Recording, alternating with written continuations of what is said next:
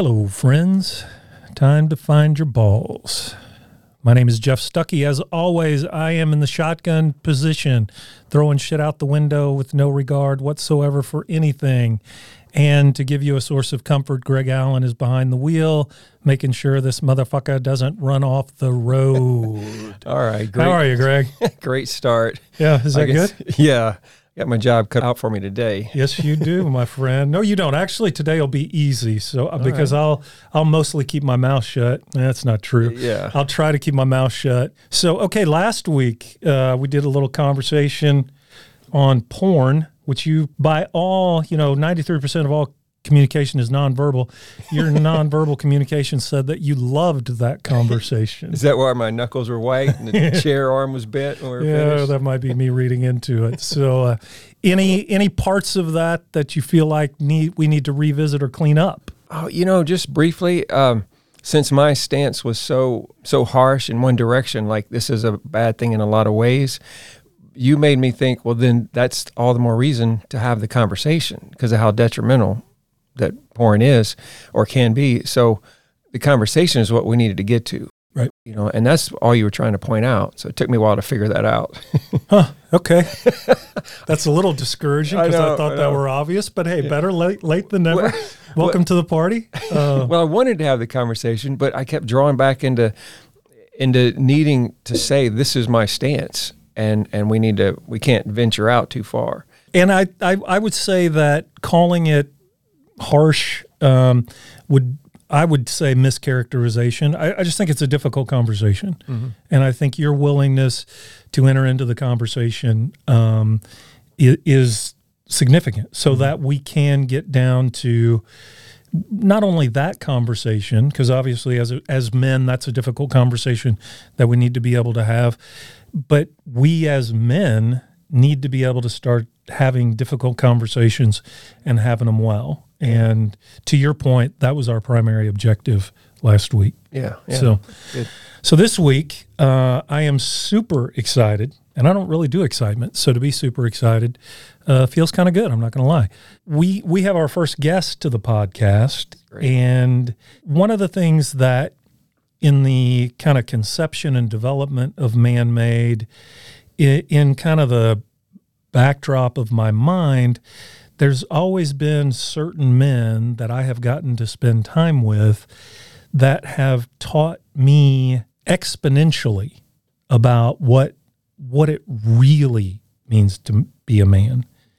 That goes far, far beyond our, what I would say, silly, nonsensical view that oftentimes is around the alpha male, beat your chest, take no shit from nobody, have a multi-million-dollar business and a super hot wife with breast implants. And it's like, God, man, it's 2021. Can we not evolve beyond that? Right. And so our guest today, not many people make me feel inferior, but this guy makes me feel inferior. And there would be a list of reasons why, but the number one reason is he's fucking funnier than I am. Oh, no. God damn it. And it's just like, I hate to acknowledge that because I pride myself as a hysterical, sophisticated, yet hysterical human being. So David Hampton is many things. He started his career professionally as a singer-songwriter, classically trained pianist. He has now redefined himself as an addictions expert and, most significant to me, a very influential personal friend. I would like to welcome to the program David Hampton. Welcome. Well, thank you guys. I am very happy to be here, and I'm already a fan of your show and what you're doing and your rapport, as I said earlier. And I think that you guys have you're touching on some really super important in a very accessible way subjects that we all deal with. So thank you for inviting me in. I don't know if I'm funnier than you or not, Jeff, but you are. I mean, I would, David. You know me. I would not, if it weren't simple, I would not acknowledge that unless it's true. I mean, and yours is just such a remarkable sense of humor because I think you're as dark and cynical as I am, but you put a candy coating on it, and that's where I fall off. I'm just like a turd that just everybody's like, what? Oh my God. Yeah. Well, We'll see how it goes. Like we'll see how that plays out in our time together today. I'm just the dog shit you step in, and then you don't know you've stepped in it until you get in the car, and then you go, I think I've stepped in some foreign matter here. So That's it. Yep. Touche. He just made my point. Prove it. Yeah. So I was thinking you and I met, I'd say 8 or 9 years ago. Would that be? Yeah, I think so. Yeah. Now I knew of you for a very long time. I think I'm considerably younger than you are. Is that? Yeah, you are. So you and your wife, now she was Patsy at that time, but it was David Correct. and Patsy Yeah, Hampton. And by her birth name. Yeah, so you guys were regular musical performers at the church that I grew up in. So I have known of you for a very long time, but we had a mutual friend who thought that we would be kindred spirits. And for me, she fucking nailed that one. It was like, oh my God, where's this guy been my entire life? So even though we don't get to spend a lot of time together, you're in Nashville and I'm still up here in beautiful Evansville, Indiana. It's always a very rich experience. So thanks for being here. Look forward to the conversation. Yeah, thank you. Thank you very much. So give us some bio. Tell us a little bit about David Hampton, just from maybe. I'll just let you jump into what you would deem relevant for us to know about you. Well, that's going back a long way. Yeah. We're digging up some bones here, but I grew up in Evansville, of course, and it was a great place to grow up, and very kind of idyllic in a lot of ways. I grew up in a very conservative Christian family. And I learned early in my life that there was an importance that faith played in my story, but it has evolved since then into a very different ideology for me. I'm not a good little Baptist boy anymore, and but there is a 9-year-old Baptist kid that lives in my head that is on the committee, and that's great. If you ever figure out how to get rid of that 9-year-old kid, dude, oh God, take that guy, copious notes, please. He is perpetually convinced at all times that I am about to go to hell.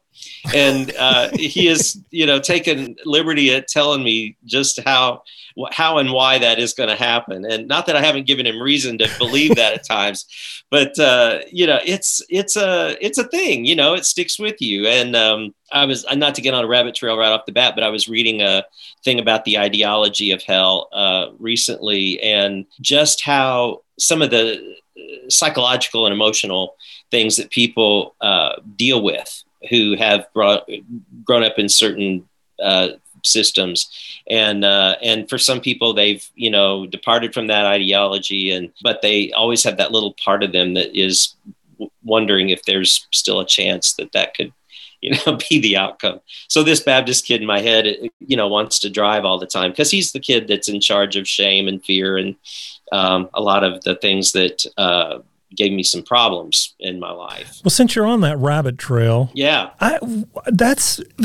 that's one of the things probably that contributed most to me saying, I don't think I need religion. I mean, heaven and hell and eternal life in one of those two places where we don't have a hell of a lot of empirical evidence about their existence. That's a lot of fucking pressure, man. Mm-hmm.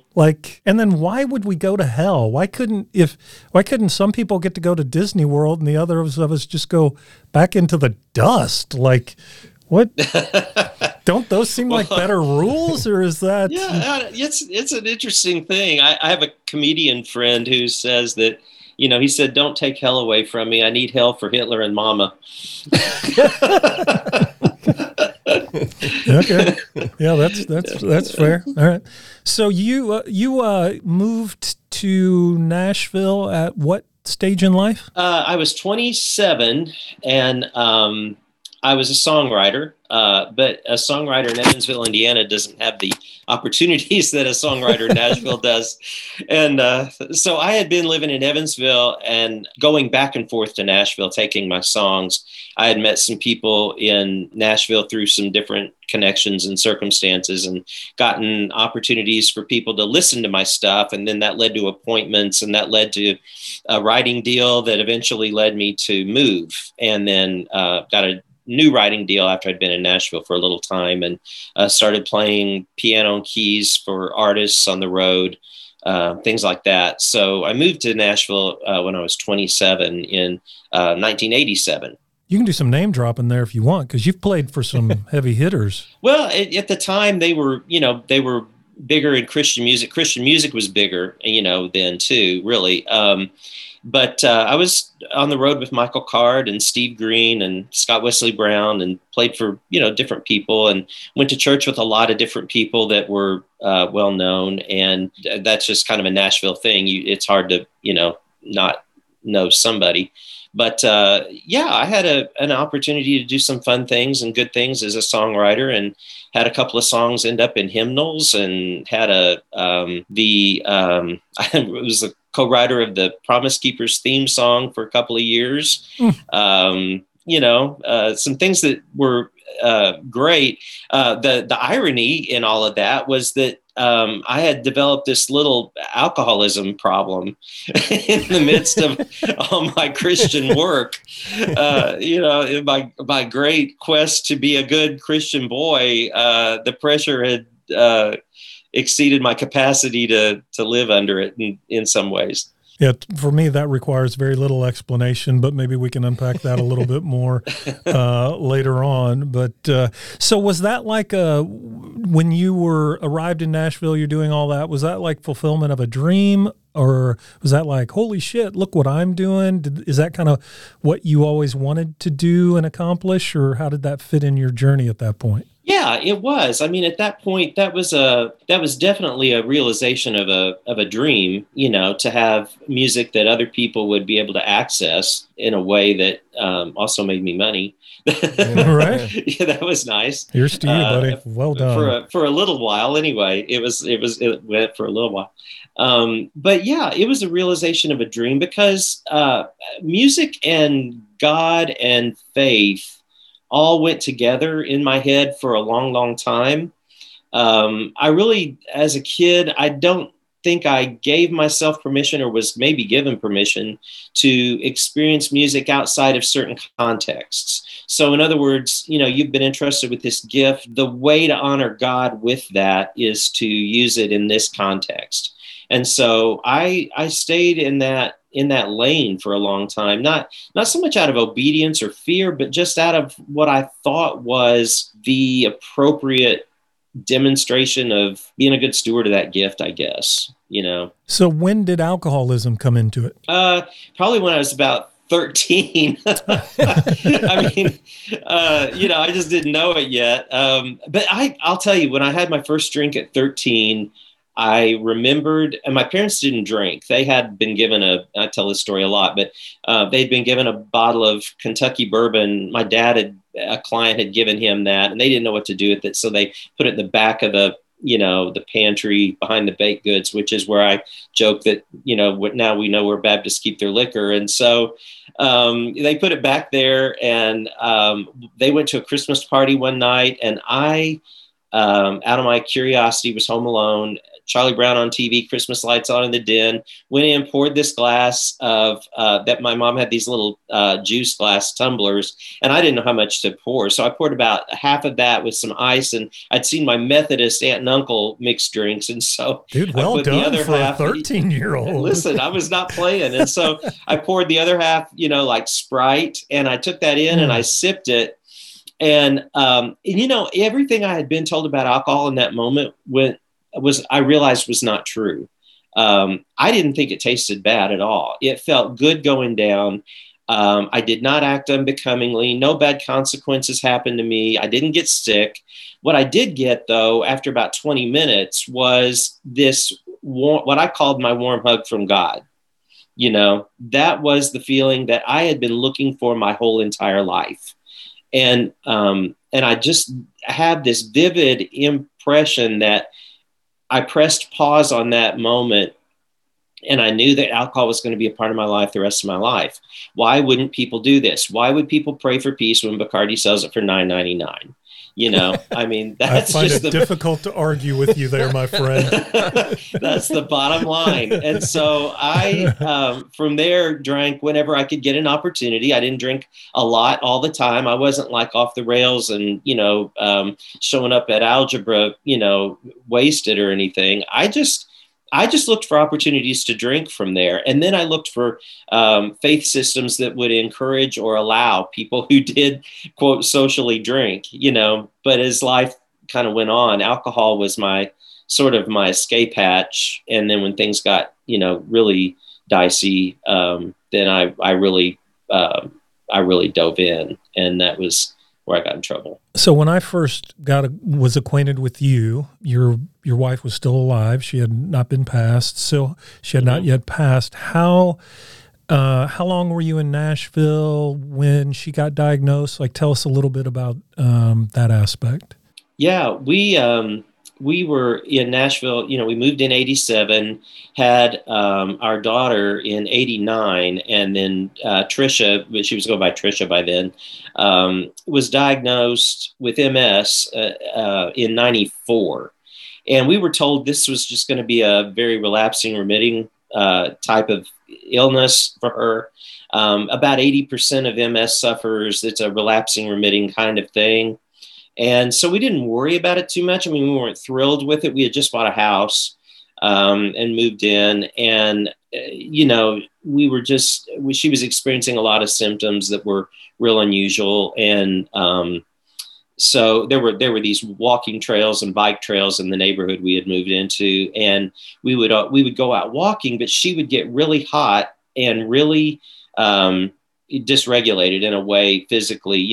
Her vision would dim and she would get dizzy. She would get very weak. We'd have to go home. She'd have to cool down, sit down, and through a bunch of tests. And over time, it resulted in, a diagnosis of MS. So it was one of those things where we thought, well, we'll behave ourselves and it'll be manageable. We can do this. Won't be great, but we can do this. But she kept having exacerbations and flare-ups, and one thing would lead to another, and they would try a new treatment. They would try this method of the interferon drugs were just starting to come out at that point. So we didn't have a ton of drugs to pick from at that point that people would necessarily today, a diagnosis like that, you would get immediately something really powerful and good and new, and it would be great. I mean, not maybe great, but it would be manageable, something that offered you a little more outcome than what we had.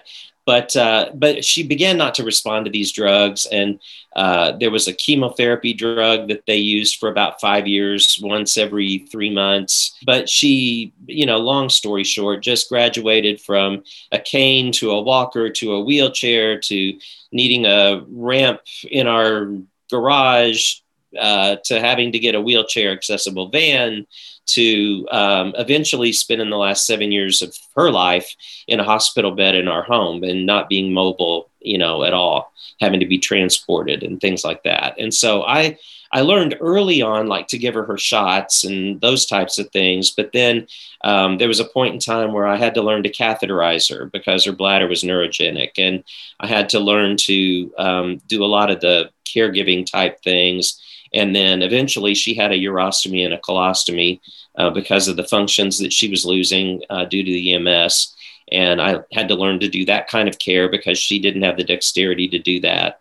And so I was eventually pretty early on a single parent. So I got off the road. I took a job at Christ Community Church in Franklin where we were attending, and they had opened up a position for a full-time director of worship arts. And that was a great opportunity for my experience and my gift mix, I guess, to kind of coexist. And I worked with a lot of talented people and a great talent pool in Nashville here. As far as church jobs go, it was a very it was a very good opportunity. So I remember one of you and I's early conversations, and because I have no boundaries or filters, asking you like, so what has this been like? And I don't know if you remember saying this or not, but you said, well, one day my wife moved out and my great aunt moved in. Mm-hmm. So what was that like for you? I don't know if this is the right way to say it, but like, what was that emotional journey, like losing your wife to this? I don't know if that's a fair way to say it, but what was your experience like? Yeah, well, it was surreal because there's no manual that tells you how to do this, and caregiving is something anybody that's been in that role or is in that role now knows that it's the most lonely place for you, because you have a lot of feelings and a lot of emotions that don't have categories in your good guy brochure that you carry in your pocket about yourself.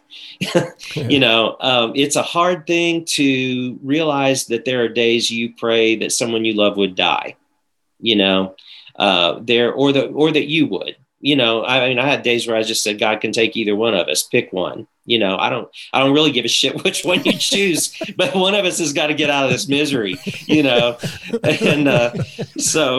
I've got more life insurance, so maybe you should take me, But it was that way. You're alone. You're living with someone you don't know.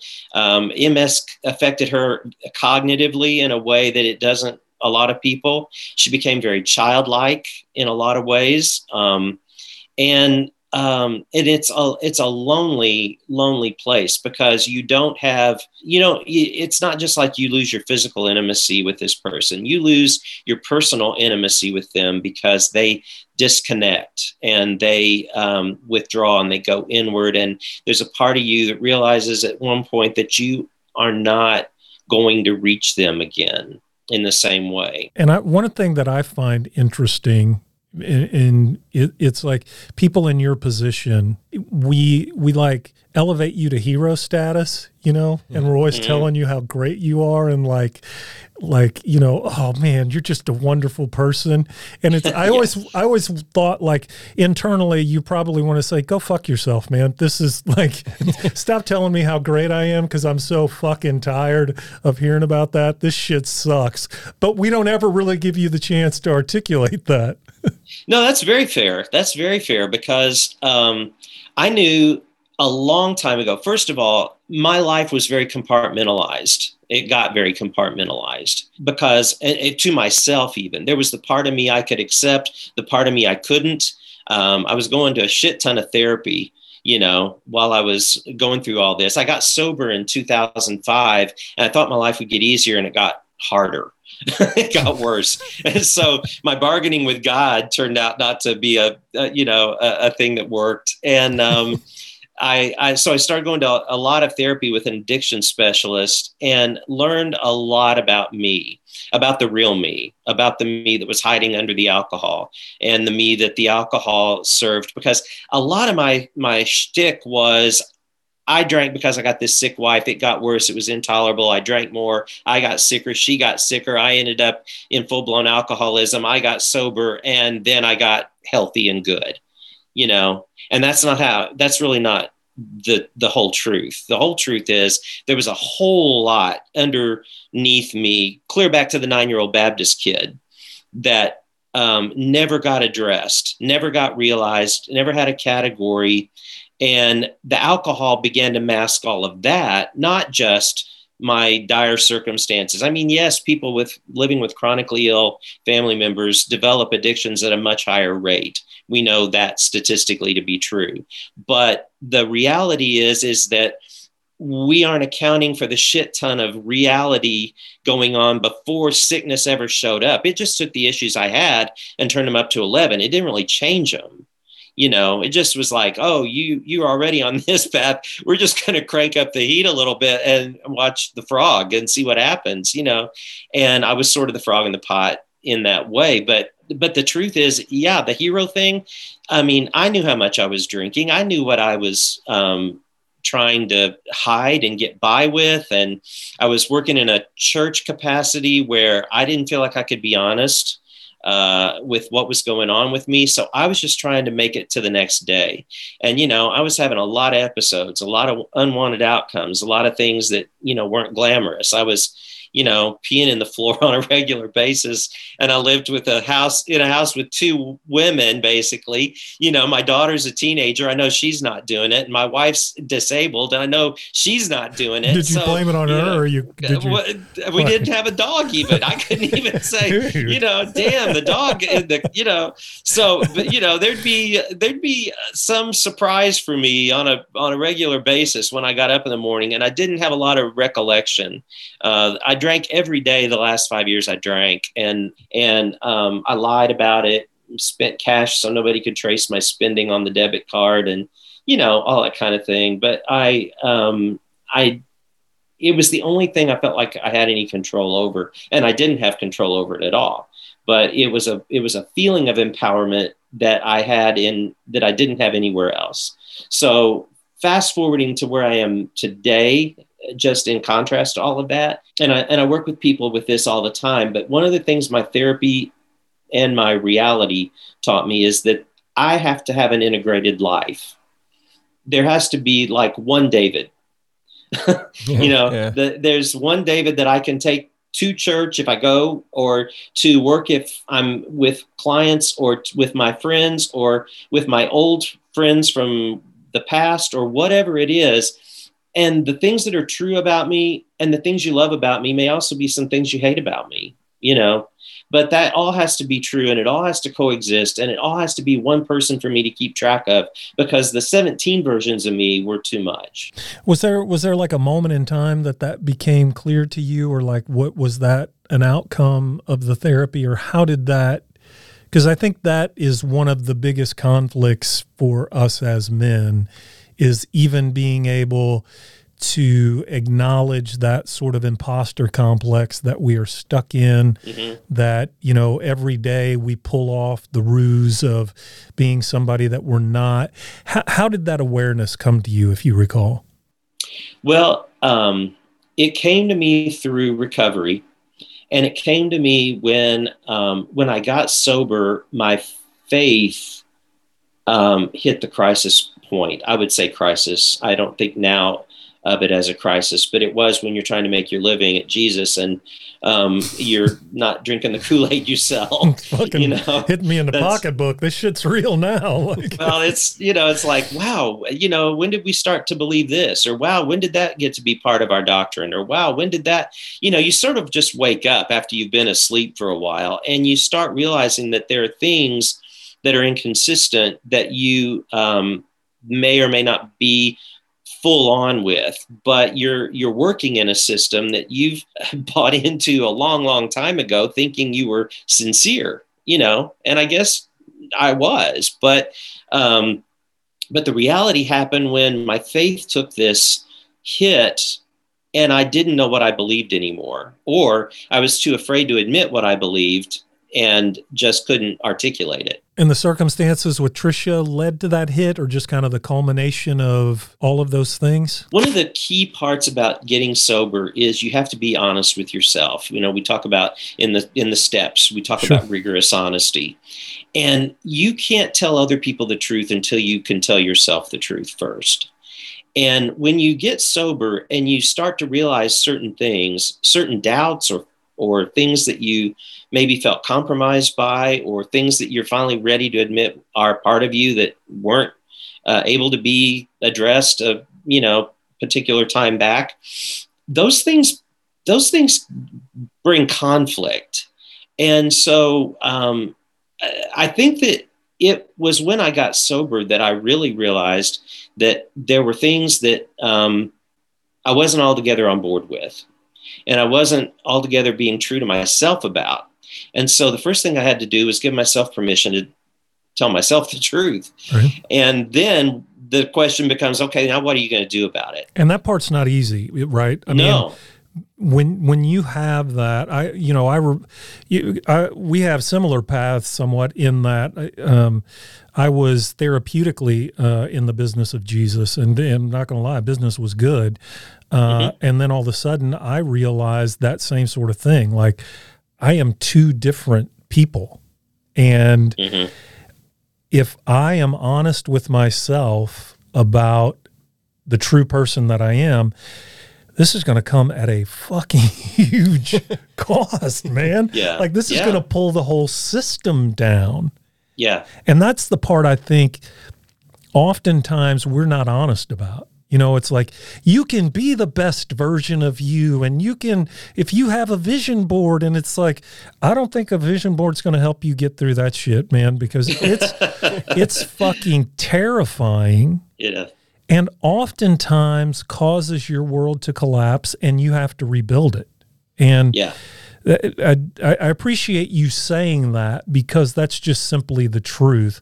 And I don't think we're always honest about how truly difficult this is. Yeah, I think that we, I'm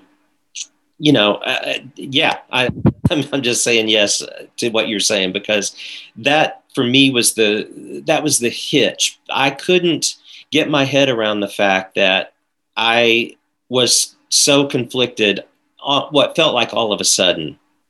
You know, it just felt like, man, when did this happen? When did I wake up and this not be okay?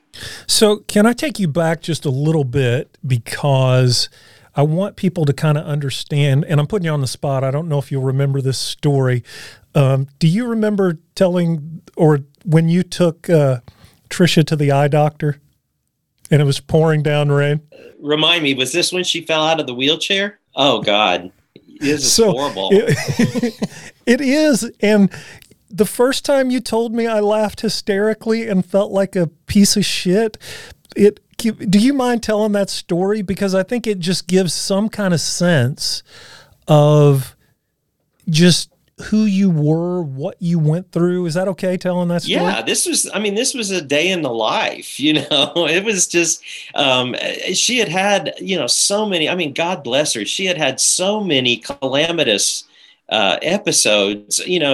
Before she got in the wheelchair, she had fallen and broken her arm and had to have surgery and had to have pins and things put in her arm, and had to recover in a convalescent center basically for weeks. And then she broke a leg trying to get out of bed, and had to go back and recover for several weeks. And she had a ruptured appendix from all that chemo treatment for her MS, and nearly died, and then came home. And she was just having one thing after another after another.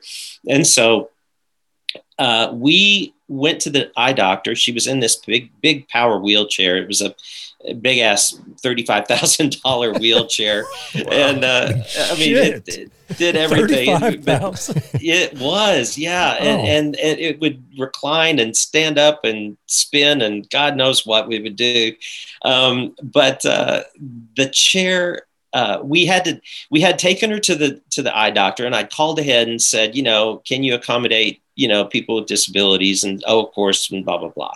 Well, we got there, and of course they can't, it was like, well, we didn't know you meant like she can't walk at all. I'm like, well, what the hell do you think a disability is? It's not because she's just not good at soccer. This is, she freaking can't stand on her feet. Okay. So what do? So we get in there, and the eye doctor is this older gentleman, and he said, I can pull her chair. We can align her chair up to the optometrist, thing with all the discs and gizmo in front of it. But he said, you'll have to slide her into the other chair because I have a bad back. I'm like, of course you do, So anyway, so I slide her into that, chair, get her positioned, and he gives her the exam. Well, we have to slide her back into her wheelchair to get her, back out. So I put her back in that. She's having trouble getting adjusted back into the chair, but we get back out. We get in the van. It's pouring rain. Of course, it's a beautiful day. And we go up the ramp and get her into the vehicle and I, get her secured, get her home. And she's telling me, she's feeling a little like she's slipping a little bit in the chair and she's having a hard time pushing herself back. And I said, well, let's try to get you positioned. We'll get you in the house and, we'll get you back in bed. And so she said, okay, she said, I'm just going to come down the ramp and you just stand in front of me. And so she heads down the ramp instead of backing down like I would normally back her out. You typically don't want a disabled person going face forward downhill. That's not right. That's not how Seems it's obvious done. now that you say it out loud. Yeah. Right? Now that I point that out. So she's coming down and the chair, it was a little joystick thing and her hand slipped or it bucked somehow, but the chair came to an abrupt stop. Just dead on the ramp, just ka-thunk. And she went lunging forward. Well, I'm standing in front of her. I'm trying to catch her, but she goes down on both legs and just wishbones herself on this ramp. And we go down and then she goes down face first in front of me. So it's pouring rain. We're in the driveway. I'm thinking, holy shit, what am I going to do? I can't get her. I've got to get her inside. So I try to take her in under her arms and drag her into the driveway, into the garage. I can't get her in. So I go in and get my daughter. I said, you're going to have to help me get mom up and get her back in her chair so we can get up the ramp. And she kept saying, my legs don't feel good. My legs don't feel good. And I'm like, I'm sure they don't. You just, went down on the ramp with both feet going opposite the direction that they are supposed to face. And it's still raining, right? Yeah. And it's pouring rain. We're soaking. But by this time we're wet rats. This is just us wet rats soaking. And she's trying to get up in the chair. And it's at this point, David, this is why you're a better human being than me, because I would have just started walking. Like, I have no fucking clue where I'm going. I hope I drip whatever, but I'm going down the road. I'm out of here. I don't think the thought didn't occur to me. I'd just be like, you all knock yourself out, have at it. But we got her inside, but lo and behold, I noticed that her legs were really starting to bruise and get discolored and things like that over the afternoon. And, called the doctor and he said, well, maybe you should bring her into the ER. Well, the only way we could do that was with ambulance transport. So we had to call an ambulance and go back out, and go to the ER. And she had actually broken both legs under the knee. And they both had to be pinned and had rods and pins put in. She was in a rehab facility for 12 weeks because, we can't have her at home and not be able to move, even more than she couldn't before. And so, and so the ER doctor said, if I didn't know your record of injuries and the things that you've got going on here, he said, the breaks are almost identical in both legs. He said, it looks like the kind of breaks that happen to people when they've been clubbed, and he said, it looks like you've abused her. And he said, I would have thought this could have been, an abuse situation if I didn't know already, the situation, circumstances. And I thought, well, and this is just a day in the life for you, right? Well, yeah. I mean, it's an extraordinary story, but it's like, this is what life became for you. Well, yeah, this was what we did, so you just called people and said, hey, we're in the hospital again, only this time it's this, and that's just what life was. So I would feel like, David, I would get lost in a sense of this just isn't fair. I didn't sign up for this. Like, sure. If I would have known this chapter was in the book, maybe one, did you struggle with that? And then how do you deal with that? Well, yeah, I did struggle with it because it wasn't fair, Right? It wasn't fair. And I did feel like I was missing a lot. And rather than feel that and articulate it and take it up with, my perpetually confused relationship with God, I just drank, because I could do that. I think that's another thing that just where I have so much respect for you, because it wasn't the most ideal time for you to deal with that, right? I would have been like, well, fuck yeah, I drink and I piss all over the floor. And if you were in this circumstance, you would too. I mean, it's like you had an airtight alibi for continuing to drink, and yet you still confronted that. Well, yeah, the thing that was so, the alcohol, the behavior caused me a lot of shame, but it also, the bigger thing I was experiencing was I knew that I was emotionally absent from my daughter. And she had two sick parents. One she thought couldn't help it, and one she thought could. She was equally pissed at both of us, I think. But she was missing a lot. She didn't have a mom that could get engaged with her and do all the things that a lot of moms were doing. I went with Lauren to pick out her prom dress. I went with Lauren to pick out her senior picture dress. I went with Lauren, unflattering as this is for both of us, to pick out her first bra, and having to have the woman in Dillard's, help her with a fitting, because I don't have any fucking clue what you do with those things. I don't have many boundaries, but that I'm going to put about, we're going to use the Dillard's lady there. Yeah. Cause I'm like, I don't know how to do this, and Lauren, of course, being a young preteen teenage girl, was like, you do not get to talk. You don't just don't even weigh in. I'm humiliated, embarrassed, and I remember her coming out and going, did those work? And she said, yes, let's just go. That sounds about right. Let's just buy these. Let's go. Come on. But there were a lot of things Lauren was not getting. And I knew that if I continued like I was, our relationship was not going to survive. So then when Tricia passed, what was that like for you? That was 2013. And so, this had gone from a diagnosis in 1995 that you're not going to get too terribly sick with to 2013. And she died in the hospital bed in her home that she'd been in for 7 years. I got sober in 2005. So the last 8 years of her life, I was pretty present emotionally and all of that. She was not, oddly. And I was hoping in my sobriety, we'd have this resurgence of a relationship that we didn't really have.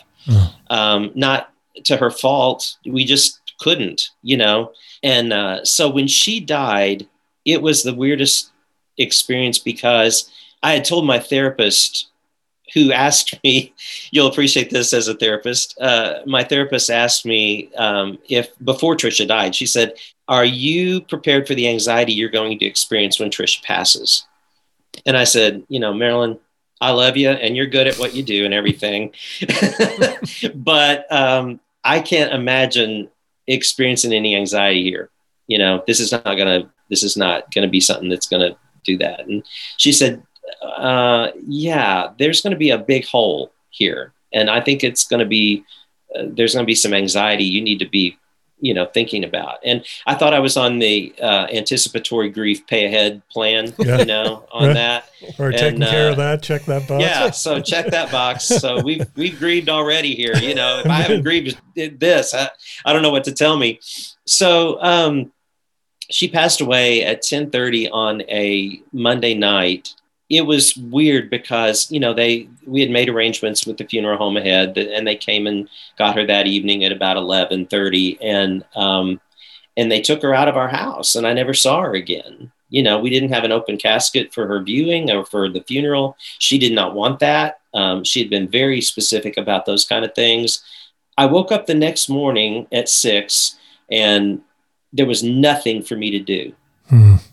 There was absolutely nothing for me to do. My day used to start, I woke up, I turned Tricia, I set her up, I got her changed, we got breakfast, we did this, we did that, medicines, all this stuff, nothing to do, And I realized that I just had about 4 extra hours in the day that I didn't have the night before. Right. I walked in her room and there were no sheets on the bed.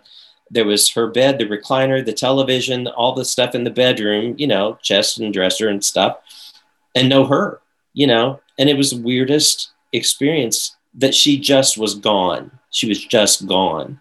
And I suddenly had this big gaping hole. And even after, obviously first few days, there's funeral and all that stuff, but we had a lot of planning to do, and a lot of people in, but people go home, people go away, and then you're alone, and then you've got to figure out what you're going to do from here. And I realized that was where I had a lot of choices that I had hidden behind her illness in order to avoid in a lot of ways, all of a sudden I didn't have to keep the job that I had. All of a sudden I didn't have to stay in the profession I was in. I didn't have to adopt any real ideologies that my paycheck was attached to anymore. I could branch out, so to speak. And that scared the living shit out of me, because now all my excuses were gone. They left at 11:30 Monday night, and I was me alone with my reality, the things I already knew about me, and what I was going to do about it. So what was that? What's life been like for you since? It's been great. And I don't mean in a, woo, Sure. that was glad that's over, right. But probably in some respect though, right? Well, there's obviously there's a point of relief for sure. Yeah. I'd be very naive to pretend that didn't come across, but it's been an evolving, integrating process. Talking about all the parts of me that can coexist in one person are coming to bear now, because I'm in a profession where I work with people with a lot of substance use issues, unwanted chronic behaviors, things like that. I'm a certified professional addiction recovery coach, which just means that I walk people through the process of recovery, whether it's with treatment or helping them get what they need in one respect or another. But I help people get in touch with their reality. I still am a part of a faith community. I was confirmed in the Episcopal Church about 3 years ago because I felt like I do believe in Christian community, but I don't believe in certain types of ideology. And I feel like this is a place where I am most able to be honest with myself and God and other people. I am finally experiencing something that resembles my life. I sold our house. I live in a nice building in an apartment that I love. And I don't have to take 5 people out with me when I go anywhere now. Yeah. I just take me, and the Baptist kid, but he has to sit in the back. So I think one of the things that is so, and I don't know the exact right word, but that just struck me in terms of just kind of evaluating what does it mean to be masculine? What does it to be a real man? What does it, and I get so frustrated in this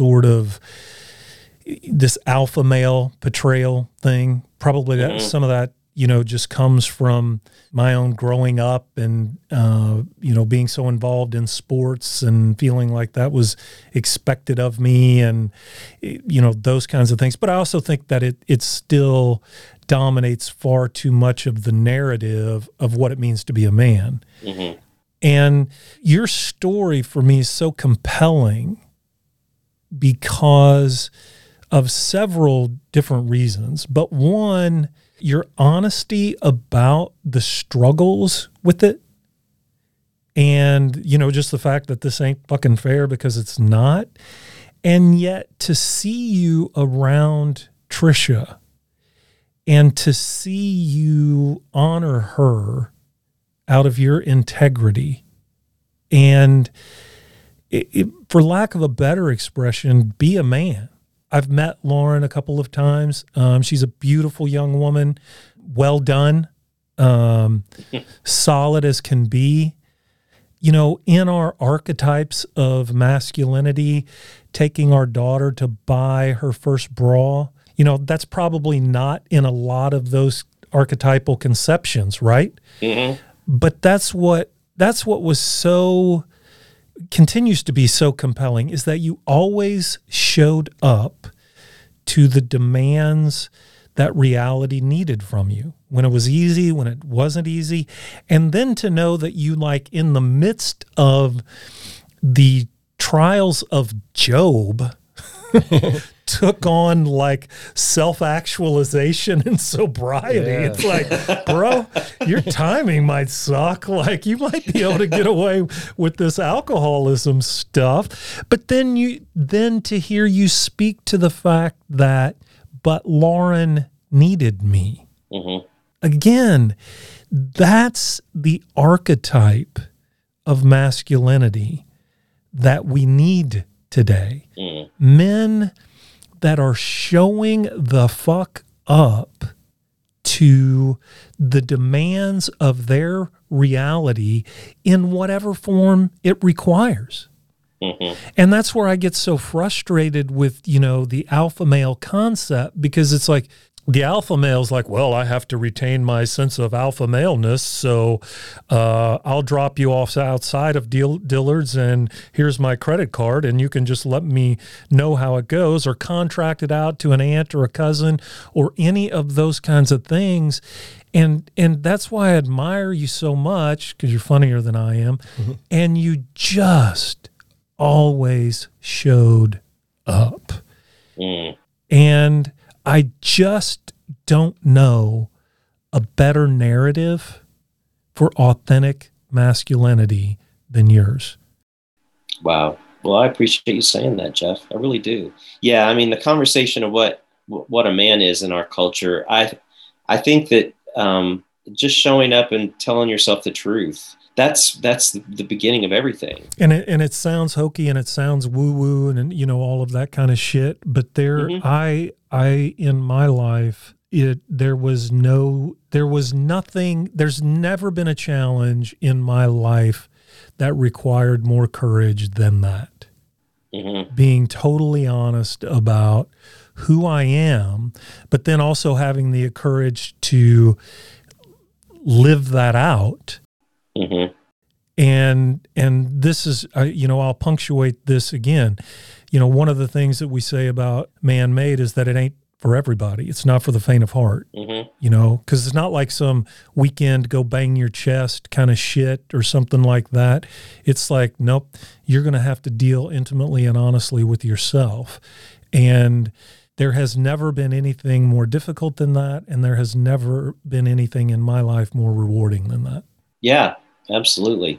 I mean, once you get past the, just the initial fear and terror of telling yourself the truth, whatever it is, the rewards beyond that are, that's when you finally know peace, in my opinion. Right. And it's not a Lamborghini, and it's not a 12,000 square foot house or a super hot wife with double D implants. It's none of that bullshit. Right. It's internal. It is that internal sense of knowing exactly who I am and being completely comfortable being exactly who I am. Yeah, exactly. So I'm going to put you on the spot because I'm going to make you commit to coming back on many more occasions, because we have a lot more to pick your brain about. But I say this in earnest, David. Thank you. Thank you so much. Yeah, thank you for much. the friendship that we have. The friendship that we have. Again, we don't get to see each other often, but when we do, it's just picking up where we left off. Thank you for the privilege of participating in your story, but more importantly, thank you for sharing your story today in our effort to rewrite the narrative of what it truly means to be a man. Well, I appreciate that. I really do. And yes, absolutely. I will be back anytime. I love what you guys are doing. He said anytime. All right. we will be back soon, and we will be back often. Yeah. Well, that's great. That is so good. All right. Thanks, buddy. Thanks, Dave. So that's my friend David. Well, that was awesome. I don't think we could have told that story in an academic or theoretical context. I mean, it had to be lived out. And that was just phenomenal to hear his story.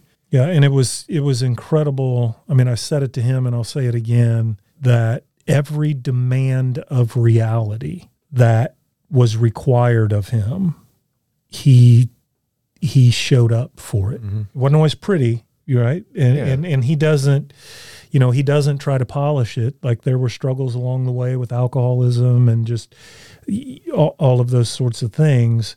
And no matter what, he always showed up. Right. I never caught in his conversation that he ever looked for a way out. Like you said, there were ways out. Anybody would have gone along with, hey, dude, it's okay. Step out.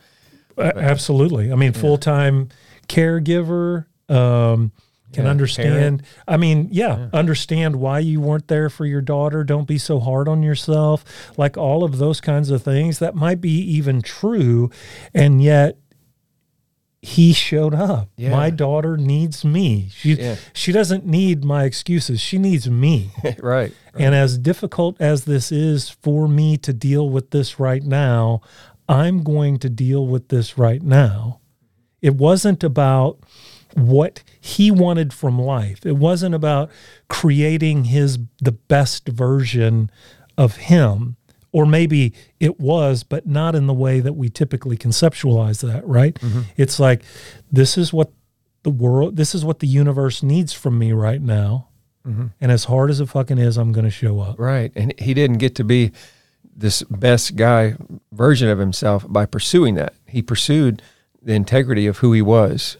And then that led him to that. I mean, he had a very successful recording and traveling. And, at that point in time, he's plugged in. He could hire a full-time caregiver, all of those. He had a lot of different options that he was afforded. Mm-hmm. And he took a job and he became what his wife needed to be. And then when he realized that was preventing him from being what his daughter needed to be, he dealt with his shit. Yeah. And he took his daughter bra shopping. Yeah. That's a beautiful story. That's masculinity at its best right there. Yeah. And the so intricate tie-in to Man-Made is he didn't go by what the world would have told him he needed to be. He stood by what he knew he needed to be. This is what my reality requires of me. Yeah. I'm not going to, create some new version of me. I'm going to be a version of me that meets the demands of this reality. And he did it. And that's exactly right. That's the journey of Man-Made. It's becoming the man that you need to be to live in your reality. Yeah. And to be comfortable with it at the end instead of some version that someone else created that is not at all fulfilling for yourself or useful to the people around you. And you don't have to go buy more shit to prove something to yourself. You just get to be okay with you. Yeah. And that's why he inspires me so much. Yeah. Well, thanks for bringing him in. That was great. My pleasure. Next time we'll finish our conversation on secrets.